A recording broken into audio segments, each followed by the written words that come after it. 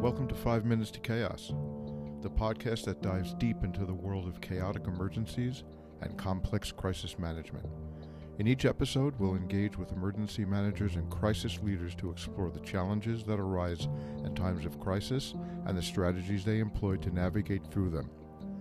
From natural disasters to technical failures to human-caused events, we'll examine real-life scenarios that put crisis managers to the test. Join us as we uncover the lessons learned from past emergencies and gain insight into the complexities of crisis management. With 5 Minutes to Chaos, you'll be better prepared to face the unexpected when it strikes. Let's dive in.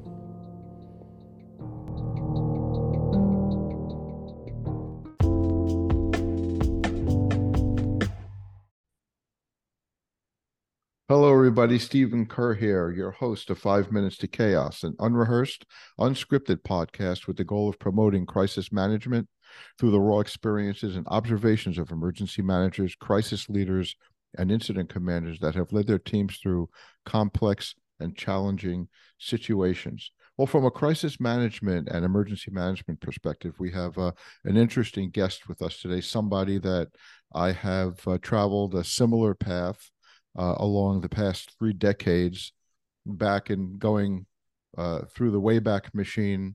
When I was in New York City OEM, one of my roles was to coordinate and lead bioterrorism preparedness efforts in New York City under the direction of our director, Jerry Hauer, who had experience and exposure, no pun intended, to that. And along the way, I got to meet with professionals such as Dr. Asha George, who is our guest today. Welcome to the show, Asha. Thanks, Steve. It's good to see you again after all these years. Same here. We have traveled some of the same path. We have some of the same connective tissue. We know a lot of the same people. But tell us about your background and a little bit about bioterrorism and what you do. Okay. Well, my background is kind of varied. I was in the Army as an active duty Army military intelligence officer and a paratrooper between when I got my master's and my doctorate. I am a Desert Storm veteran, and I mention that only because when I was in Desert Storm, we were given the anthrax vaccine because there had been some intelligence to indicate that Saddam Hussein in Iraq had authorized loading Scud missiles with anthrax, with weaponized anthrax, and so we needed to protect ourselves. I didn't know we had a vaccine going back that far. Gulf War I was like 90, 91? 1991, yes, Yeah. and we did, but it was not authorized for use in a wartime situation. It was actually authorized by the FDA for use, I think, in farm situations or normal exposure situations. Agricultural exposure to anthrax. Agriculture. That makes sense. Yeah, so we had the Department of Defense had to get an EUA to be able to use that vaccine. But I want to say it had been approved in advance of the EUA, just not for Emergency use authorization. Did I get that right? Yes, correct, Okay. correct. So that began my interest in biological attacks. And because I already had my master's of science in public health before I went on active duty, despite the fact that I was a military intelligence officer, my battalion commander asked me to read the, in-package insert for the anthrax vaccine and explain it to everybody, because there was, as usual, there was all this confusion about what's the vaccine and is it really authorized and is it dangerous, is it safe, all of that. So I did, but I also had that military intelligence side as well, understanding the threat and understanding that Iraq had weaponized anthrax and some other agents, and wondering, what does it take to be prepared in that kind of environment? One of the stories I tell about that time is that we used to get these Scud alerts where we had a little bit of notification that a Scud missile was incoming, and we had to run around quite often wearing respirators and full protective overgarments, depending on what was going on. Was that mop gear? back in the day, yes, it was called mop gear or CPOGs, chemical protective overgarments. And one night, we had an alert, but it wasn't just an alert. There was an incoming Scud missile, and I was running around outside as a platoon leader trying to get my people and other folks, um, alerted, ordering them to put on their protective overgarments and take cover. So I happened to be outside when a Scud and a Patriot collided. Now, it obviously didn't happen right over top of me because I would not be talking with you today, but it happened close enough that I could see it and that my legs took the shock, when they exploded and the pieces fell to the ground. But I'll tell you, Steve, during that time, as I was standing there, in those few seconds that it took for those missiles to collide and then pieces to fall to the ground, I stood there and I thought to myself, if there's a nuclear piece to that warhead, then I'm toast. I'm standing around outside. But even if I wasn't standing around outside, I'm too close. I thought if there's a radiological weapon inside of that missile, then who knows? It kind of depends on how far away I am, and still not great. Um, then I thought if there's a chemical inside that missile, I'm wearing chemical protective overgarments, and assuming that I have put on my respirator correctly and everything is fine, then I should be okay. And then I thought, if there's a biological in there, I'm not really sure that my chemical protective overgarments are going to help me with that. Kind of depends on the particle size, right? The organism size. And I also thought, well, I have the anthrax vaccine, but I had not yet gotten through the entire series. And what if it's not anthrax? Because it's not like anthrax is protective for other things. So it was kind of an interesting situation, to say the least. I wondered about it, and then the pieces fell to the ground, and then I ran off to do what a platoon leader does, go check on the troops, see where they are, whether they're okay. And then I wondered, as a person with an MSPH, for the next, I don't know, 3 weeks, 4 weeks, is anything going to happen? Am I going to get sick? Am I going to get radiation illness? Am I going to get, poisoning? What's going to happen? Now, obviously, nothing happened. I did not contract anthrax or any other disease. But at that time, I remember thinking, what is it like for first responders? What would it be like in a domestic situation in any country, but in particular our country, uh, for them? And I thought, I would never want a first responder to be asking themselves the same questions that I was asking, and for them to not have the right protective equipment, to not have access to the vaccines that they might need, and most importantly, to not have access to the threat information that would let them know, hey, this is what we need to be prepared for. Especially considering first responders are going to get called for whatever might happen, and they're running into situations. It's not, I thought to myself then, and I still think it now, it's not fair to expect people to do that and not give them everything they need, including information to best protect themselves and be prepared. I remember a time where there just was no preparedness for this, and then there was the learning and transferring that knowledge that bioterrorism and biological weapons and chemical weapons are not the same thing, Right. whether they're militarized chemicals, weaponized biological agents, that they're not the same thing. So when you mentioned, was the mask you were wearing, the filter, appropriate for chemical weapons? Probably Probably not. not. Right. Yeah. Probably not. And Yeah. radiation, well, that's a whole separate animal. Right. People thought we were crazy in the 90s when we were building these anti-terrorism programs, but um, a couple things about New York City. We worked for a mayor that was a U.S. attorney and had exposure to, no pun intended, who had exposure to bin Laden, who had exposure to stuff that was going on in the Middle East, and Jerry Hauer, who has come up in a number of podcasts. He was the first director of OEM, and I was fortunate to be asked to join his team. Jerry passed away recently, and it's a big loss to the community. But Jerry also had some some foresight that bioterrorism was a thing, and he had some background in it from work in previous jobs, both in the military and in the in the private sector. Mm-hmm. Uh, then some people decided to throw airplanes at buildings in New York City and in North Virginia, technically.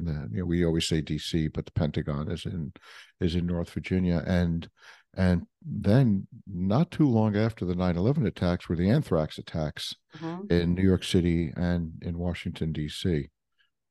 So when you talk about the domestic threat and how first responders have to, respond and are exposed to these things, I know uh, a colleague I've worked with in my EMS days who was also in the NYPD, an ESU cop that had contracted cutaneous anthrax from response to the white powder events. And I probably Rock Center. I'm not sure exactly. I don't. It's 20 something years now. I don't remember the Right. details, but even though he's fine, cutaneous anthrax is treatable. But so you make a really valid point there. Yeah, I after I got out of the military, I was on active duty for 4 years. I went on to get my doctorate in public health and try to combine these two, areas, public health and military intelligence, and that brought me to bio. Uh, we were looking at the biological threat even before 2001, as I know you're Yeah. aware. It's not the first time that something's ever happened in human history. People using biological organisms to attack each other. I would say during the late 80s, early 90s, the President Clinton, and then President Bush, they were aware of the potential for biological attacks. And there were some preparedness activities going on, especially, or they began, as I recall, under Clinton. But there were things going on. There were people like you and me and Jerry, Myra Soccer, and others who were in it. The Department of Defense was really trying to be helpful at the time, and then something came out of left field. It wasn't a biological attack from a nation state, you know, in the manner we would have expected that to happen. Instead, it was anthrax put into weaponized, powdered, put into letters, and then sent to very odd places. The media, Capitol Hill. Then we started getting the cross contamination. Remember the woman who died in Connecticut? Just some little old lady, but it was cross contaminated mail, and she had been ripping open her mail to throw it away. And that's how she got exposed. And yes, who did everybody call? They did not call the FBI. They did not call the Department of Defense. They called the first responders to come in because that's what you do. The hazardous material, perhaps some symptomology, perhaps not. That's what we're all trained to do, and in everybody started coming. So I remember those events, and it's so interesting. I currently serve as the executive director for the Bipartisan Commission on Biodefense. It's co-chaired by former Senator Joe Lieberman and former Governor of Pennsylvania and Secretary of Homeland Security Tom Ridge. One of my commissioners, one of the other commissioners, is Tom Daschle, former Senate Majority Leader. All right. As you know, Senator Daschle was one of those people who was on the receiving end of one of those anthrax letters. Now, it's interesting to hear him talk about that experience and how he felt. He didn't open the letter himself. It was a staff person who opened it, Right. I remember all but that. he Yeah. was there, and he was exposed along with everybody else. And just despite the preparedness activities that we had engaged in, at least in the previous 3 to 5 years before 2001, still it was just all over the place, and people didn't know what they were doing, and they weren't getting good guidance from the CDC, from HHS, from USDA, from the FDA, from nobody, including the Capitol physician. because everybody was just kind of, we weren't sure what was going on and what was happening. Um, and he still talks about those events, and he's not convinced that we're that much better prepared than we were back then. That's an And now interesting we point. have, 22 years later, as you and I have discussed before, there are a lot of people who are now alive and in positions and working in the whole world as adults who were not even there on the planet when these events started to Yeah. occur. So it's interesting. I think we have a tendency to respond to an event and then run around madly trying to put in preparedness measures, and Congress spits out a bunch of money. And depending on where you are, New York City was affected by this. A few places in Florida, the little old lady in Connecticut, Capitol Hill, um, and a few other places were affected.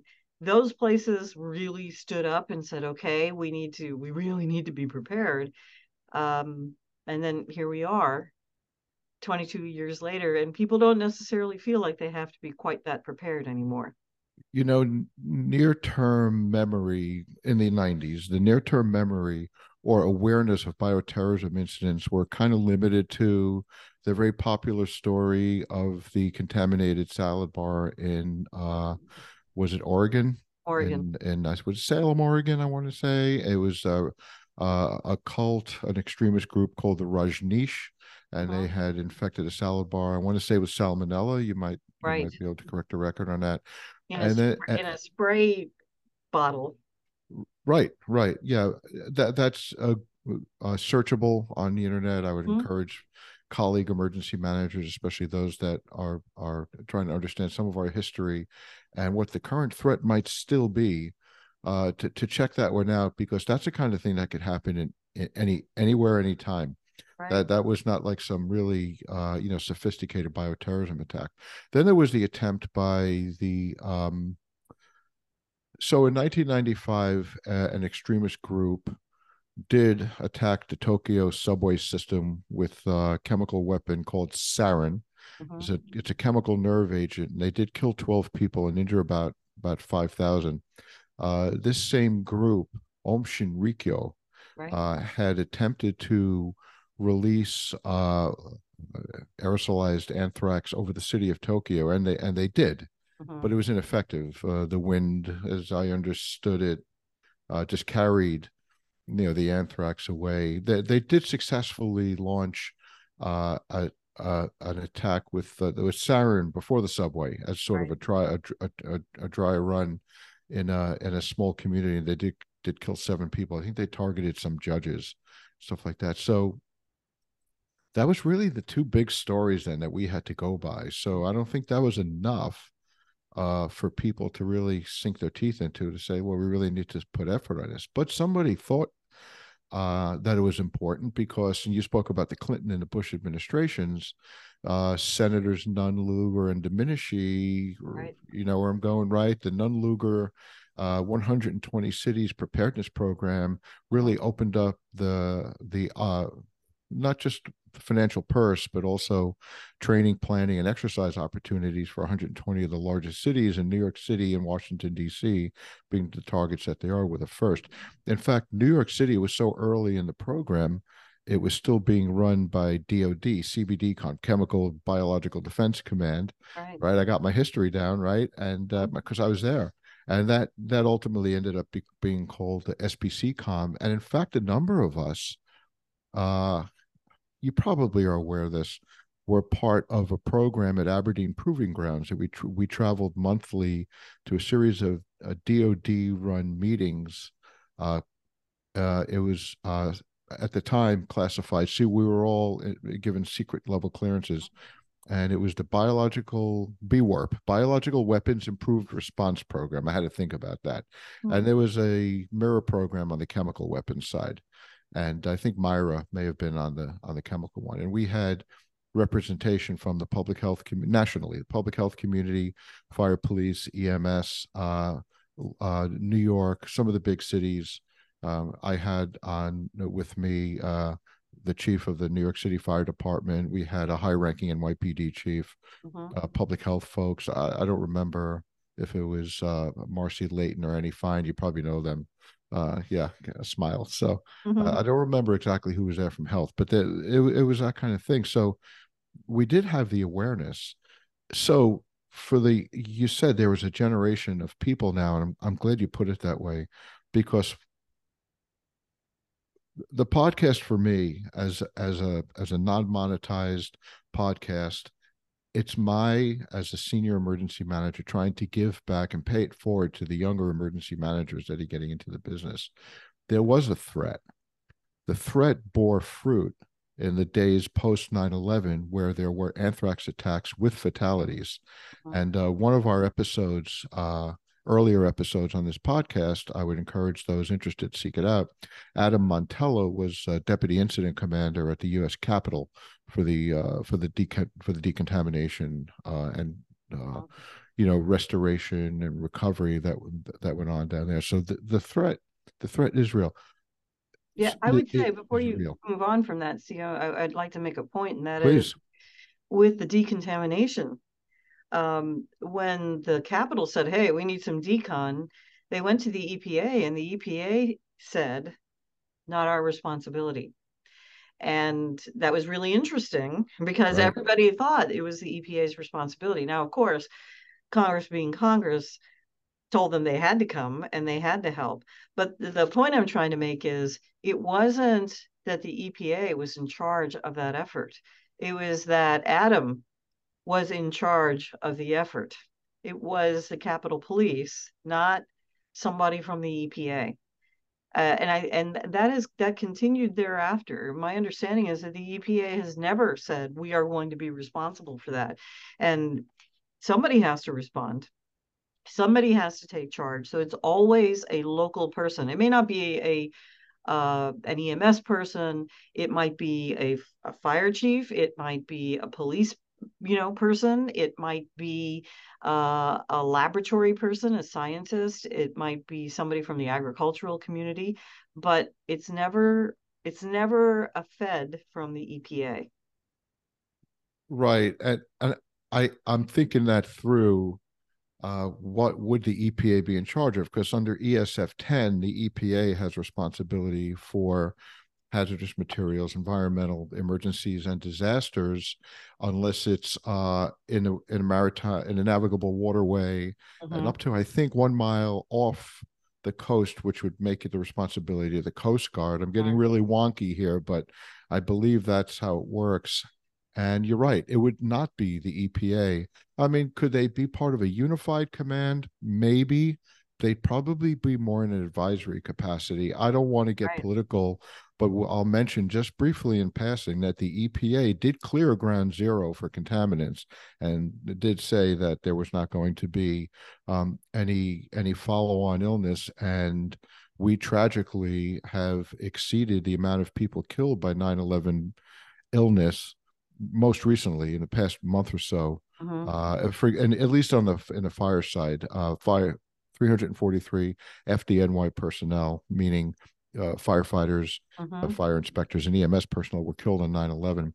We have exceeded the amount of FDNY personnel that have passed from 9/11 illness since then. Right. So the EPA I don't think has ever been seen as having that kind of an emergency response role. Probably more like a train wreck with hazardous materials, like a Palestine, Ohio thing, where they have more of I think that's their ball game. Bioterrorism, not so much. Yeah, and I think the point I'm trying to make is at the time there was this assumption that it was going to be the EPA. I get it. And Yeah, that assumption was just not true. Now nobody right. called you and nobody called me, but it wasn't true. And then so in the midst of an emergency, people are scrambling around trying to figure out, well, who is in charge?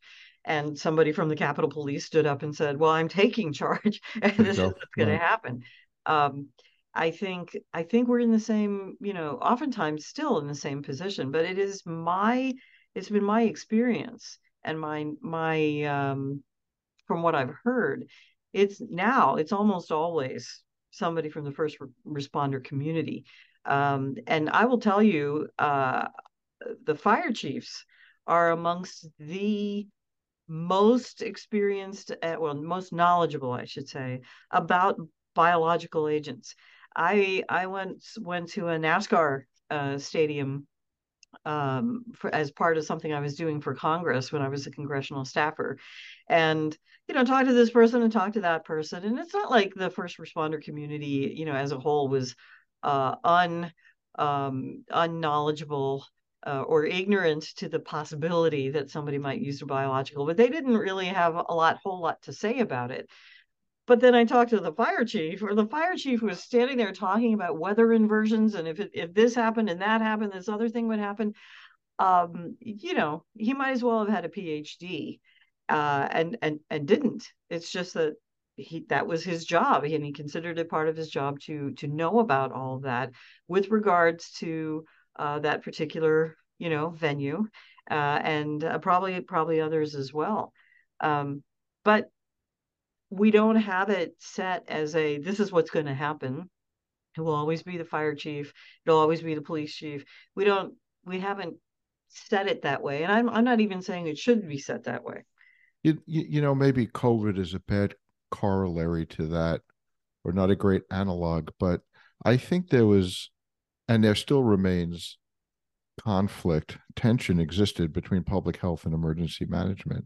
I think because it was unclear who was going to be in charge.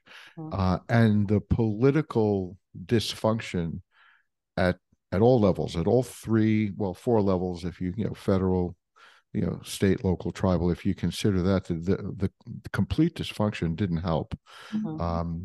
Where in a typical emergency, so carrying your scenario forward, local emergency, an event like that, fire department might be the incident commander, and then there might be an emergency operations center. The local emergency manager has stood up and they've done planning together. And while the fire hazmat crews are doing their tactical stuff on the ground, the EOC is starting to work with public health, CDC. I'm playing out scenarios I've been involved in. West Nile fever. I was part of the West Nile fever. We didn't know that wasn't bioterrorism. In fact, in the early days, the symptoms were analogous to equine encephalitis, because it was in the marshes along New York City, and people were getting sick and had fevers, myself included, and we didn't really know what it was. Not sure I had West Nile, but people were sick. But we played it up like bioterrorism, and instead of distributing, this is funny, not so funny, when instead of distributing prophylactic antibiotics from our points of distribution, we were distributing insecticide. We had, we were giving out malathion and that kind of stuff, and that was a whole separate environmental thing. But that's the guidance. That's the guidance we had at the time. I agree. Local fire would be typically, but then you got places like New York City, where the New York City Health and Mental Hygiene Department has strong capability. I'd like to think the public health folks would at very least give good guidance to the locals. Right, and New York, of course, is in a category on its of its own. Always. It has done a lot. And, it recognizes that it is at the highest risk of any city in the country for anything, to include bioterrorism. So they've done a lot of work that I certainly hope other localities, copy and take advantage of, because New York City is not shy about telling people what they're doing, and they're good about sharing. But I think that other places in the country right now, they don't have that same pressure, feeling that they're under the same sort of risk that the major city in our country is. I think that's unfortunate, because we always think of the big cities as the targets, New York, LA, DC, certainly. But then a mid-sized city comes along like Oklahoma City, Right. Right? Out of left field. That was domestic terrorism, of course, as we all know. Truck bomb, the Murrah Federal Building, 160 some odd dead. That's just emblematic of the threat that exists from domestic and global terrorism. whether it's conventional weapons or weapons of mass destruction like biological or chemical weapons.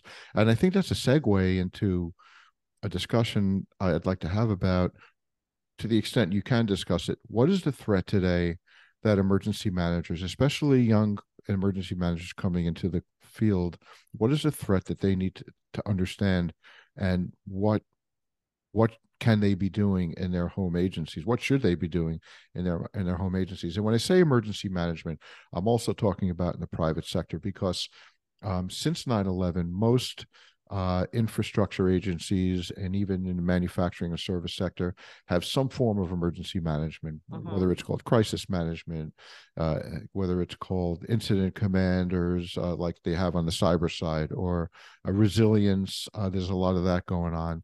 What can these folks that are focusing very aggressively on the threat du jour, which in my mind is climate and climate risk and prevention and response to climate emergencies. And boy, I've responded to some pretty interesting climate events, especially in my time in New York and Colorado. But focusing on this bioterrorism threat, is there still a threat? What should they be doing?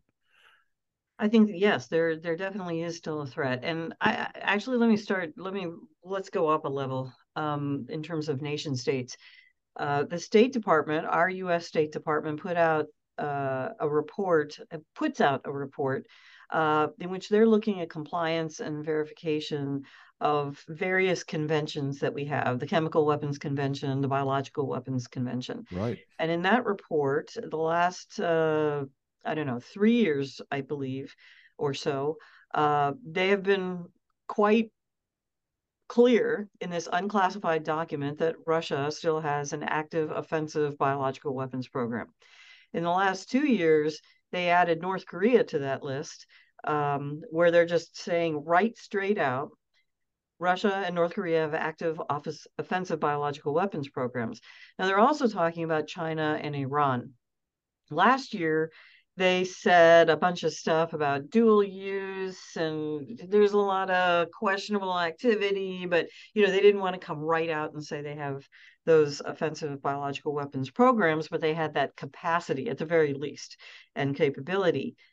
This year, they said, we have no proof that the old offensive biological weapons programs that those two countries, China and Iran, had previously ever went away. So they're still not coming right out and saying, hey, China and Iran have active programs, but you can see they're getting closer and closer to something. And granted, this is in the unclassified arena anyway, so there might be other stuff out there that they can say if it was classified. But so we have at least 4 countries that we're either sure or pretty sure have offensive biological weapons programs or the capacity to create something very quickly. So why am I bringing that up? I bring it up because especially when you look at Russia, we know from defectors and others, and including people inside Russia, back when they were being a bit more open about things, that they weaponized tons, not pounds, tons of biological agents. They weaponized smallpox, they weaponized anthrax, they weaponized plague, they weaponized a bunch of other things too.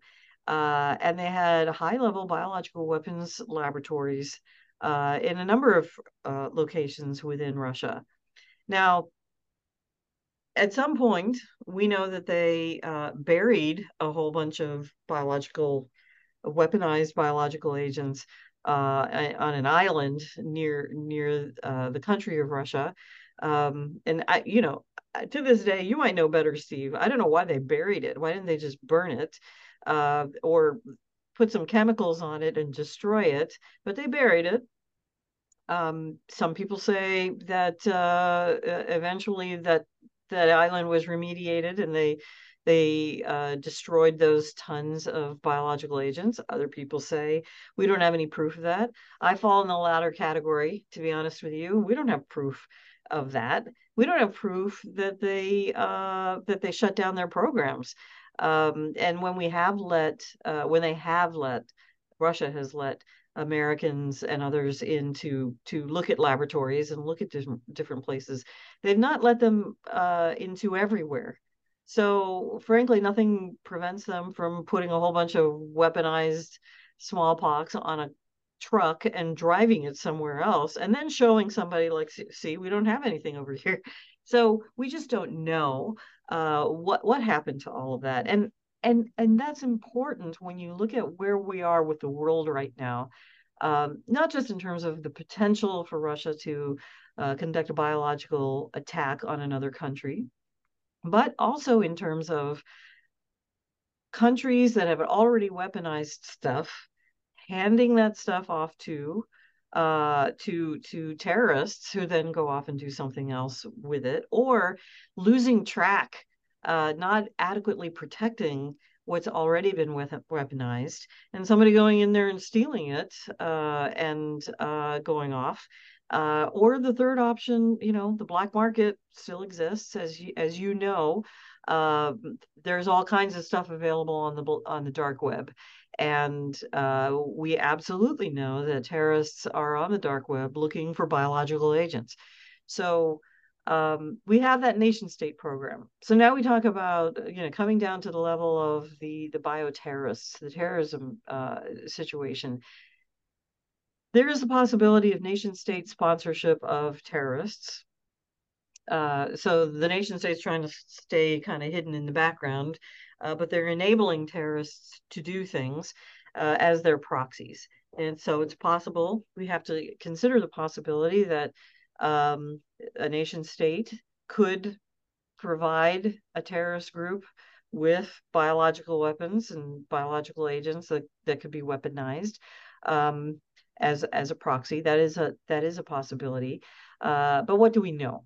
Let's talk about what we know for sure. What we know for sure is that Al Qaeda and ISIS/ISIL were in active pursuit of biological agents and weapons. Al Qaeda actually hired some folks, some scientists to work on this. We know that U.S. special forces, when they have been in various locations, have found laptops and other things to indicate that there's not just interest, but planning and discussion about what to do if you could get a hold of a biological agent. Al Qaeda's magazine, Inspire. Inspire. Yeah. Yes, Inspire had a story. I mean, this was maybe a decade or so ago, about biological weapons and in treating those that follow Al Qaeda, that are part of Al Qaeda, to engage in biological acts of biological terrorism if they could get their hands on biological agents. So there was pursuit back then. Now we have the rise of domestic violent extremists here in the United States and elsewhere in the world, and we still see interest on the internet, mostly on the dark web, from what I understand. I haven't seen it, but I understand that from other folks. Interest in biological attacks. And I would add for that piece, it's not just biological attacks on human beings, Steve. There's also the potential for biological attacks on agriculture, on animals and on plants. And I don't want to belittle that threat. If we had something like wheat blast, which is a disease that obviously affects wheat, that was somehow genetically modified, or even if it wasn't genetically modified, to be honest, it's a pretty dangerous disease. But imagine if it came to the United States, if a terrorist tried to utilize that, and it just flew through the nation's wheat crops. We would have a situation where we don't have anything made with wheat sitting on store shelves. We would lose bread. We would lose anything that's made with wheat. I think our American populace would freak out to walk into a store and not see bread, not see cereal, not see all this stuff that we incorporate wheat into and use wheat for. It would be a huge issue. I don't even know what would we should really think about it, Steve. What would happen in terms of nutritional status if we lost that whole part of what we eat from the food supply for some unknown period of time. Again, And what's the recovery? How long would it take to recover? I We don't start. know. How long would it take, and what would you have to do to remediate like land? And you'd have to look. You'd have all those plants would be dead. So first we have to get rid of all the dead plants. Then we have to make sure that the organism isn't still hanging around in the environment somehow, and isn't still or couldn't still be spreading. Then you'd have to get a whole bunch of new seeds and go plant all over the place. Then you'd have to wait for it to grow. Then you'd have to, while it's growing, you'd have to put in some kind of protective mechanism to make sure that it doesn't happen again. And all of those crops throughout the nation are protected. It would have to be this huge, humongous program. Now, I tell you, USDA has funding to deal with outbreaks and prevent these huge events from occurring at all. But it would take, um, some pretty observant uh, farmers and first responders to understand what was going on. And then you have also, I'll just add one other scenario, and that is the potential for multiple things happening at once. Um, a plague event that affects human beings and animals at the same time would just complicate everything that's going on. An agricultural event occurring at the same time as a human event is occurring. Now we're talking about splitting resources, not sure what's going on where.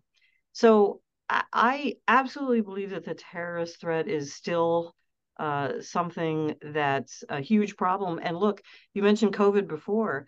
One of the things that COVID did was reveal our national and global vulnerabilities to disease. And you know as well as I do, we have not yet built back up in terms of stores of those critical supplies that we need to even deal with COVID now. We don't have enough respirators still in the nation. What happens if we have a botulism attack? We still don't have enough respirators, just period. Um, and our supply chains are still not squared away. Uh, we're not where we need to be. And generally, in terms of warfare and in terms of terrorism, the enemy looks for vulnerabilities and looks to exploit them. So, And here's one that if I recall, the Ukraine is the world's second largest producer of wheat. So if we have our own shortage and they are still at war with Russia, there's no guarantee that there's going to be their ability to export, even if their stuff is not even infected as well, right, to get their wheat you know, transported into the right, U.S. Yeah, right. that's so. So why have we stopped talking about bioterrorism? I get it. Some of it is funding, some of it is awareness, but I am still very heavily ingrained with the emergency management community and in touch with emergency managers. This stuff does not come up. We talk about contemporary threats like cyber, big threat. Mhm. We talk about political violence these days, January 6th, and another presidential election coming. Climate, certainly, no question, no question. Climate is an issue. Extremes of, and I've experienced this, especially in Colorado, extremes of winter. Mhm. I worked a bomb cyclone event in 2019. That was something extraordinary that I never thought I'd experience. And wildfires, extreme wildfires. We had Chris Malliard on. He's an emergency manager, healthcare sector in Boulder. He was on the show and he spoke about the Mission Fire, largest, most destructive fire in Colorado, which Mhm. was last year. So that stuff is out there, but we're not talking about chemical and biological weapons. When I got to Colorado, I asked, what are the plans for chemical weapons? Well, why do we need that? Well, I don't know. Something about this city being a center for national security, being that there's 5 military bases here, and well, we have chem packs and stuff like that, as you would expect. The fire department had their stuff, but Yeah. People aren't thinking about it. They're thinking about the risks that are right in front of them. This might Right. this might not be such an obscure risk. Right. Yeah, I think, look, we've become very good at responding to things. We've optimized here in this country for response. We're not so good about preparedness because preparedness really should be about forecasting, right? Looking into the future and talking about possibilities, not necessarily probabilities, but possibilities. But getting enough funding for all of that. Look at what happens in terms of funding, right? You could get a ton of funding at post event for response. You can't get that same ton of money pre-event for preparedness. So that the entire system is kind of optimized in not the right direction. I we used to say, Steve, what it takes is an event. And once you have that event, well, then everybody will be prepared. Well, but also people, time goes by and other things creep in and there are other issues to That's it. deal with and limited resources. And I mean, look, we have places in this country where you're forbidden from even mentioning the word COVID, despite the fact that people are still, dying from it. And, Right. but it's become endemic. And we all kind of want to move on. But the one community that can't really afford to move on entirely from everything is the emergency management community. They cannot. They have to continue to focus on preparedness. So you asked me, what can the emergency management community do? What actions can they take?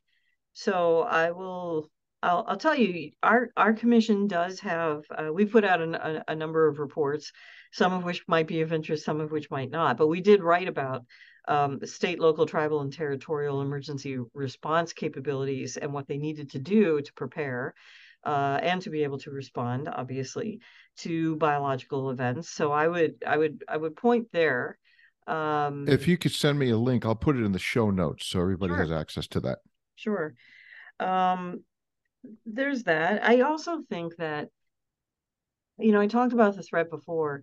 Um, Depending on your city, of course, you may or may not have access to threat information. Um, and it doesn't all have to be classified.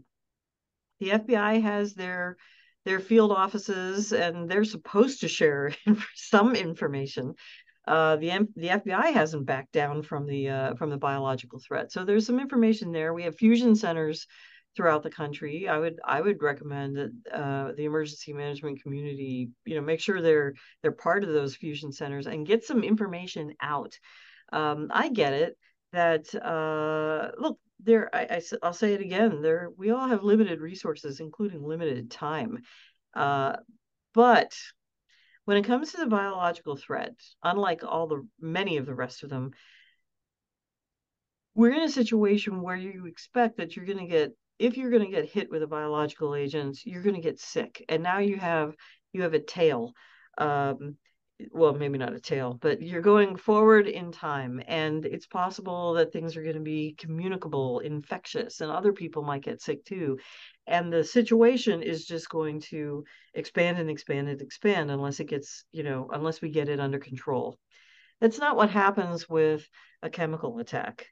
Weeks and weeks and months and years later, we're not saying, gee, we haven't been able to draw a circle around this chemical event and encapsulate it and clean it up. We don't say that about radiological, and we don't even say it about nuclear, to be honest. It's not to say that there aren't after effects, obviously, but biological is different. And I think, look, emergency managers throughout the nation, they need to go back and dust off some of those old plans, and not just the pandemic influenza plan, because obviously those didn't help quite a lot during COVID. But we have bioterrorism plans all throughout this country. They might be decades old. They might be what you and I wrote, had helped to write, but they're Yeah. there. Nobody threw them away. I think they got to dust those things off, and I think that they need to think, when they're making investments, when they get their FEMA grant money and stuff, I think they need to think about, okay, yes, we're looking at some climate change issues, and yes, we're looking at cyber and things that are right smack in our face, but are there some investments we can make, things that we can buy, training that we can obtain, that could help us not just with those other things, but also with the biological threat. Did the programs there was sniffers around some cities and they would collect samples. Has that bore any fruit? Did that prove its worth? I It did forget the not. name of that program. It's called BioWatch. BioWatch, right? Yeah, and I'll give you two answers that I usually hear. One is no. It's a big, freaking, huge, humongous waste of money and time and millions and millions and millions and millions of dollars that the detectors don't work. They're 20-year-old technology, etc. So that's on the one side. Super negative, totally irritating everybody, state, local, well, state and local, I would say, on the one side. The other side of it is the BioWatch program, and I think a couple of the other programs over there at the Department of Homeland Security are part of securing the cities. And there's money that comes out, and that money goes to the state and local folks. Uh, and that money has been helpful. It's been helpful to them. But it's tied to BioWatch and some of these other Okay. not so great programs. So unfortunately, the state and local folks are put in this weird position. They don't want to stand up and say these detectors don't work. You're taking up valuable space in subways. You're forcing us to respond to things that aren't even actual events. Oh, Uh, false hits. False hits, false positives, false whatever on the one side. You're forcing, you want us to say that, but at the same time we're deriving benefit from the funds that are coming in. So we can't say that those programs are terrible, because if we said that, then of course we'd lose our funding. So I mean, that's just the reality of it, Steve. That is the reality of it. But those detectors don't work, and I think that's part of the issue.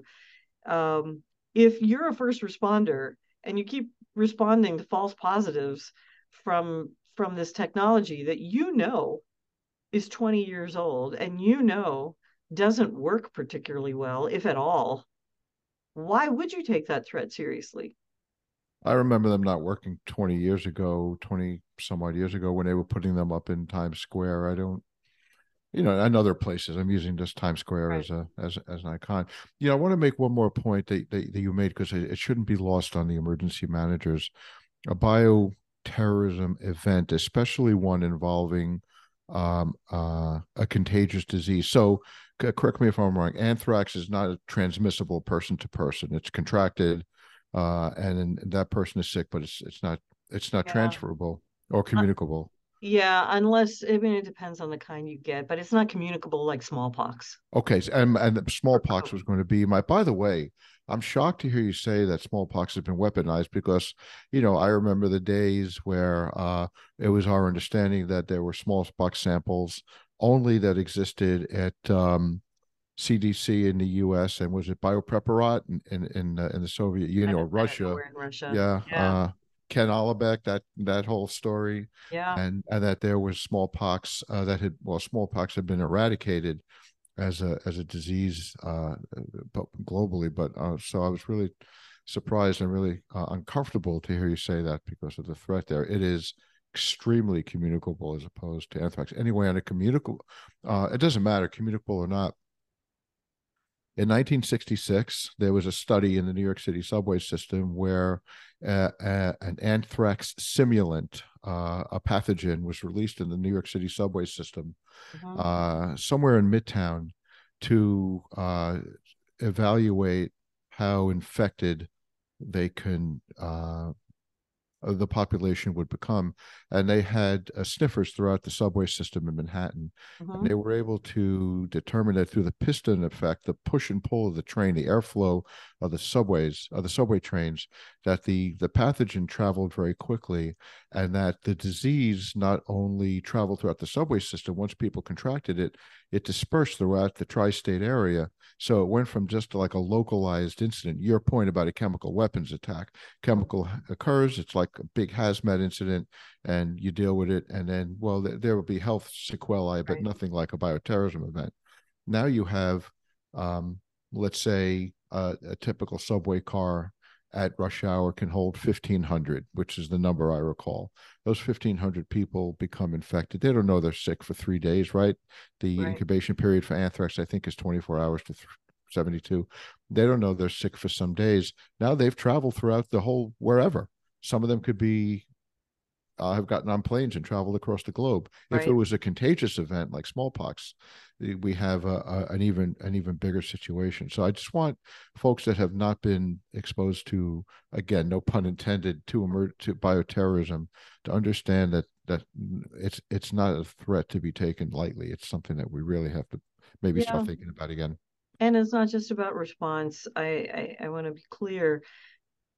We're depending on our first responders. We're depending on our emergency managers. We're depending on critical infrastructure owners and operators um, to continue in the midst of a biological event.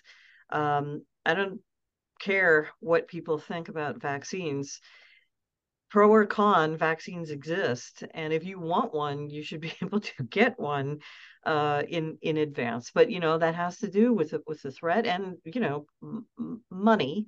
Certainly, I'd like to see things that are expiring in the strategic national stockpile be given for free to our first responder community instead of just letting it expire and throw it away. If the first responders want to take it based on the threat, they should be able to do that instead of we're just wasting money and letting stuff I wonder expire. how many folks listening to this even know what the SNS is. The Strategic National Stockpile is a it was a major accomplishment back in the late 90s. And I remember when the I think it was called it had a special name, like the not push package, like a small box. A push Mm-hmm. package showed up in New York City, Yeah. which was a few tractor trailers load on 9/11, of course. A Mm-hmm. few tractor trailers load of medical equipment showed up in New York City, and that's the SNS stockpiles are in classified locations throughout the United States. We don't know where it came from on 9/11. I still don't know where it came from on Mm-hmm. 9/11, but I was glad to see it. But you have to, it can't just show up. A local jurisdiction has to have a reception plan. It has to have a distribution plan. It has to management, because the Right. CDC, actually, it's not CDC anymore. I think it's DHS. Right. They're going to roll in. HHS Is it HHS now? See, it's traveled headquarters. around. So Yeah. HHS will show up, and there's going to be an expectation that there's a place to bring it where it could be broken down, repackaged, redistributed. And where's it going to get redistributed to? If we're talking about antibiotics and antiviral medications, it's not the kind of thing that you want to do on the fly. I'll credit Jerry with giving me the knowledge, because I had the responsibility to learn not only that this was needed, but to help lead along with many other notable Yeah. popular emergency management folks from that time. And that's I agree. it's scary to think about it. I agree with you entirely. That's absolutely the expectation. The feds are not going to come in with the stuff and then also break it down, distribute it, send it around, do the plan and all of that. They've been very clear about that. There is a training gap there, though. The feds are also not doing a great job of training the state and local folks that would be receiving this. Yeah. But regardless, it needs to happen. And what usually does happen is if part of the strategic national stockpile, these big giant pallets show up in a jurisdiction, suddenly it's on the jurisdiction to hurry up and figure it out, which they can. But time, the clock is ticking on this stuff. You want to get those antibiotics out. You want to get those vaccines out, not be standing around trying to figure out how to get the plastic off and distribute something and be trying to generate a plan. I'll say too, in terms of actions that can be taken, the commission I had released a blueprint for biodefense back in 2015. And in it, we did talk about some emergency response actions and some action items specific to first responders. We do talk about this use of expiring vaccine and allowing it to go to first responders for free. We're going to be we are refreshing that blueprint in light of the more recent threat and the need for more departments and agencies and state and local and tribal and territorial and private sector folks to be involved in biodefense. So that's going to come out in the spring of next year. And when that comes out, I'll let you know, Steve. And if you send me the link to the current one, if Sure. I'll also put that in the show notes. At least the folks that are interested. And I'd like to think that you and I, with our decades in doing this, will have some influence on some of the emergency managers out there, and they'll start thinking about this as well. We have entered a new era of global instability. The 10/7 attacks in Israel and the follow-on conflict is not localized. We see that there are dramatic social implications globally in the United States and Western European countries as well. And what's not happening is what we don't know. We don't know what we don't know. So this is yet another threat that we need to plan for in the emergency management community. I think about the threat timeline, if you will, and I probably need to do a paper or podcast on this, how the threats have changed over my 30, 40 years in emergency management. Great. From when I went into emergency management, it was we had hurricanes in New York. Guess what? They have hurricanes in New York. Yeah. People didn't really believe it. And then you had big hurricanes like Sandy in New York. And then you had 9/11, and now the international terrorist threat, and then the domestic terrorist threat in Oklahoma City, and how that has manifested itself more recently in threats. I certainly had opportunity to work with the FBI on some threats when I was a critical infrastructure emergency manager out in Colorado, domestic right-wing stuff, and you just think about all the threats, and now, and I've always thought about what happened to all those bioterrorism plans, because when we exported our plans in New York City to CDC, they in turn exported them to the cities in some form, and I was privileged to be part of that and take them to the cities. I traveled to some cities to brief them and do exercises and stuff like that. So yeah, and there was people like you said, you mentioned Myra Soccer, big.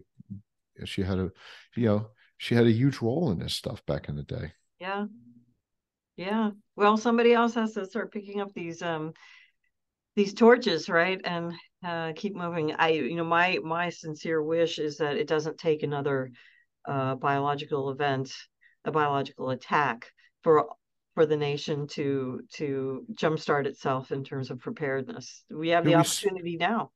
we seem to be in a state of permacrisis. That's a term you may have heard. That's kind of like Ah, been bantered about, and it's just crisis after crisis after crisis. If we're going crisis after crisis, and we just do we look back along the chain of crises, we need to go back to 2001, 2002, and remember that there were a series of anthrax attacks in this country, and that it can happen again. And it right. doesn't have to be anthrax. There are other diseases out there. If I recall correctly, there were CDC had a list of hot 8 pathogens and toxins that could have been weaponized and used as bioterrorism agents. I'm thinking tularemia, brucella, and diseases like that, and ricin, toxins and stuff like that. It doesn't have to be anthrax, which is not communicable, generally speaking. It could be something much more insidious. Right. Wow. Right. So I'm looking at my notes. I made a note here. Halabsha. When I think about Iran, I think about the chemical weapons attack in Halabsha, where they dropped sarin and other chemical weapons on their own population. I'm not quite sure I knew that Iran had such a robust biological weapons program to the extent that you spoke about. We spoke about the Nunn-Lugar program. I think it's important for emergency managers to know the history. So in the Yeah. 1990s, I was learning about Fiorello LaGuardia being the first New York City emergency manager, a civil defense director, and learning about Jimmy Carter creating FEMA in 1979. Today, emergency managers look back on the Nunn-Lugar program because, and I've spoken about this on this show. The Nunn-Lugar Domenici 120 Cities program was a federal program, I believe, that actually helped, that Mm. actually bore fruit. It funded programs which provided equipment, training, and exercises for chemical and biological weapons. And good, bad, or indifferent, a lot of that stuff has been used over the years in response to natural disasters and the COVID pandemic. Hmm. And I think there's a lot of lessons to be learned there. Those plans you talk about that are sitting on the shelves that were written 25 years ago, you're right. You and I and people like us wrote some of those, and they're still out there. At least I hope they are. And there's definitely lessons to be learned. Um, you have a couple reports, some links you'll send me. I'll put in the show notes. Sure thing. That would be Actually, very Steve, helpful. I'll send you a link to we did a graphic novel too on the history of germ warfare. So for people who want to just flip through a comic book, they can do that too. It was written by Max Brooks, who is the guy who wrote World War Z. I love it. Absolutely. Because the novels I read on bioterrorism, go back to the monkeys, the Reston Yes. monkeys, that whole thing. But I know that was a real incident, but there were Yeah, novels written along those right, lines. The rhesus monkeys. Yeah. right. Wow. I'm actually scaring myself on how much I You're gonna remember. scare your gray hair black again. Well, that's okay. That's okay. Uh, you make a point about fusion centers. I'm not quite sure your general emergency manager knows that there's intel available to them. And I believe intelligence is part of that monitoring. We recorded an episode this morning with Kelly McKinney, who succeeded me in New York City emergency management by a few years. He had the same job I did, and now he's head of emergency management for the NYU Health System. 6 acute care hospitals and many other 400 clinics and stuff like that. And he talks about situational awareness and intelligence, keeping a finger on the pulse. Fusion Mhm. centers are an opportunity. I attended fusion center briefings in Colorado when I was an emergency manager in Colorado. Now, I could tell you, I mean, I can't tell you what were discussed in those because there was a classified meetings, but I could say that BT never came up, and Hmm. I'm sorry to hear that that didn't. But yeah, wow, what a great hour. I mean, it's a little bit of a trip down memory lane, but also a little bit of a threat, a little bit of a scary warning for emergency managers out there. It's really great to see you. I am so grateful for you coming on the show, Sure, of and I'm glad that you and I are still in touch after all these years, and course. still feeling it, and still caring about the game. And I love your vision and your passion for making sure that first responders, of course, I'm close to the fire rescue law enforcement community, that the first responders have the equipment that they need to do. And also thank you for recognizing that it is your first responders that are going to be the most knowledgeable on this stuff. Good, bad, or indifferent. That's how it's evolved over the years. It Absolutely. is the fire chief and their hazmat team that's going to have it, that's going to get it going. Or depending on the area, it might be the police, it Yeah, yeah, might be whomever. But that's the way I see it, Steve. This responsibility is firmly on their shoulders. And yeah, you have a bunch of feds kind of squawking up in the stratosphere and handing out some money. But when it comes to the actual event, who's there? right, Unless this event is happening on top of HHS headquarters, it's not right. going to be the feds. It's going to be the first responders. It is right, and you take cities like New York where they have ESU and the NYPD. They have a hazmat team for Mhm. a criminally based sort of hazmat, and they could back up the fire department. So you're absolutely right about law enforcement, EMS being part of that. But Right. seek out your public health providers, get a conversation going. Uh, I would venture a guess that Mr. and Miss Emergency Manager, if you invite your public health director in for a conversation, say, I'd really like to talk about bioterrorism, you're going to see a smile on their face because these are people that think about this stuff all the time. And Yeah. I think it would open up a good dialogue. At the very least, you get a dialogue going. I Thanks agree. again. I want to Thank thank you, Asha. Steve. I want to thank Asha for joining 5 Minutes to Chaos and for sharing her career experience and her insights and guidance on biological terrorism. 5 Minutes to Chaos drops weekly on Thursdays. Please follow us or like us on your favorite platform and set it to alert for when an episode drops. I welcome your comments or questions, which can be submitted in the comments area of the show or directed to me on LinkedIn. And until next time, embrace the chaos.